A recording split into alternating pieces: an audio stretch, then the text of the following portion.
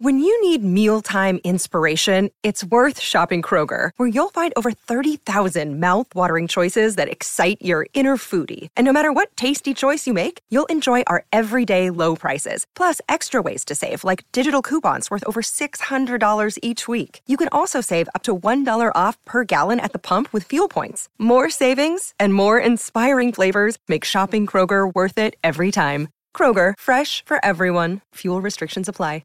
Another day is here, and you're ready for it. What to wear? Check. Breakfast, lunch, and dinner? Check. Planning for what's next and how to save for it? That's where Bank of America can help. For your financial to-dos, Bank of America has experts ready to help get you closer to your goals. Get started at one of our local financial centers or 24/7 in our mobile banking app. Find a location near you at bankofamerica.com/talktous. What would you like the power to do? Mobile banking requires downloading the app and is only available for select devices. Message and data rates may apply. Bank of America N.A., member FDIC. This is Optimal Relationships Daily, episode 646, Guilt and Shame, Good and Bad Ways to Feel Bad, by Keith Wilson of keithwilsoncounseling.com. Hello, everybody. It's a brand new Monday, and I am so glad you're tuning into the show today, as I always am. I am Greg Audino, and I am so #blessed to be here every weekday to narrate some of the web's best relationship blogs to you all. But beyond the blogs, for inspirational quotes, listener profiles, and more, you can even sign up for our mailing list called Optimal Living Weekly at oldpodcast.com. That is oldpodcast.com. Go on over there and sign up for our newsletter. It's lots of fun each week for you. Today, I will be narrating a post from Keith Wilson that discusses what to do when feelings of guilt and shame get you down. So let's hear what Keith has to say and get right into optimizing your life. Guilt and Shame, Good and Bad Ways to Feel Bad, by Keith Wilson of keithwilsoncounseling.com. As soon as you see how you are responsible for trouble, you are met by two emotions who offer to be your guide: guilt and shame. Which one should you go with? Is there a difference between the two? It's easy to confuse guilt with shame. People refer to them interchangeably, like twins who are often mistaken. Along with embarrassment and pride, they both belong to the family of moral emotions. They pop up whenever you do something wrong. But other than that, they're very different. And if you discover that shame has been your guide, you should ditch it as soon as possible and go the other way. You can tell the difference by what they say. Guilt talks about something you did. Shame says the problem is who you are. Guilt makes you sorry that you lied, stole, cheated, or betrayed. Shame calls you a liar, a thief, cheater, and traitor. Let's say you've been to the track. You intended on gambling $200 on the horses. By the time you leave, you're down $1,000.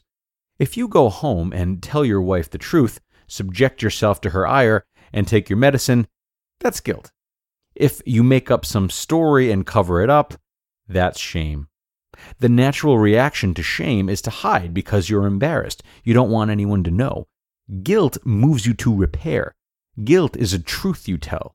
Shame is a lie you swallow. Let's look at another example. You've been drinking much too much.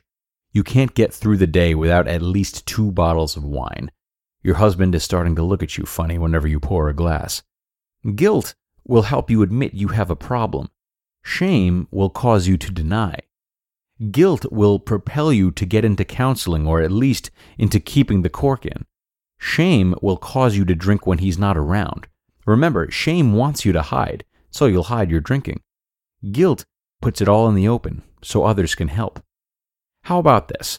Your kids have their Legos all over the floor. It just drives you nuts. You ask them nicely to clean up, but they blow you off. You yell. Your wife comes by and tells you you're yelling. Guilt tells you she's trying to help. Shame starts a war. Shame makes you argue back, and the whole thing turns into a knockdown, drag-out fight. Guilt says you can do better than you've done. Shame says you're a yeller, so you yell some more. Shame is a threat to yourself, so you defend yourself with everything you have. Guilt is open to suggestions. One more. You're due to visit your elderly mother in the nursing home. She's not much fun to be around. She repeats herself, goes on forever about her aches and pains. and is unconcerned with anything you're doing except to the degree she might brag about you. You hate being around her and hate yourself for feeling that way. If you listen to shame, you'll never visit. You'll make excuses to stay away. If guilt is your guide, you'll find a way to make it good. Guilt leads you to empathy and compassion. Shame pulls you away. Guilt identifies a problem and gives you a reason to change, so you'll do better next time. Shame prevents change. Guilt says you're better than that. Shame says, no, you aren't. Guilt is a surgical strike into the offending action. Shame is a carpet bomb. Guilt cuts out the tumor. Shame is like killing your cancer by killing yourself. Shame is such a powerful, toxic emotion that no one likes to feel it for long. You'll do anything to make it go away. There are 4 things people do. The first, the most natural, is to withdraw, hide, stonewall, or deny you ever did anything wrong. You convert your shame to fear. Another method of dealing with shame is to attack yourself. Put yourself down, chew yourself out. Tell yourself that you're a piece of shit. Of course you made a mistake, you tell yourself. What do you expect from someone who is obviously defective? Voila, your shame is now self-loathing.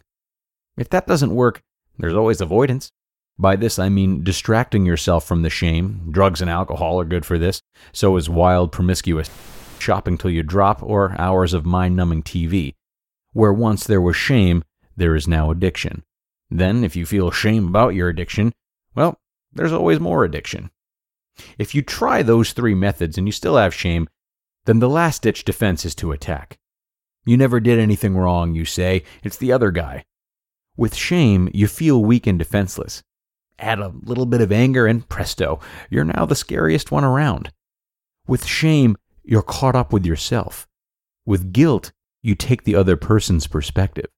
Guilt makes you more empathic, compassionate, and patient. It's a spotlight that illuminates whatever you did wrong, rather than a blinding floodlight that makes everything about you look bad.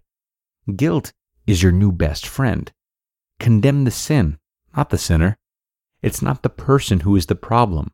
The problem is the problem. So, now that you are ready to accept responsibility, take a close look at how you feel. If your feelings move you towards others, are more accepting of them, are more willing to make repair, that's guilt. It's safe for guilt to be your guide. If you're tempted to hide, to lie, to argue, or to judge, then shame is showing you the way. Get a new guide.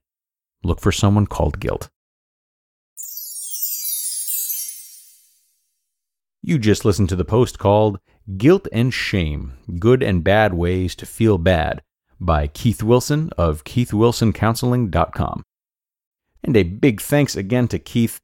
Not only was his post like a mini therapy session in itself, but it's just so valuable to really understand all of our most complicated and troubling feelings at deep levels. They're all nuanced and not necessarily deserving of the reputations they have, as he illustrated today when describing shame. Also, the more we know the particulars about what we're suffering from, yes, the easier it is to recognize what advantages it comes with, but it also makes it easier to develop a path towards healing if necessary.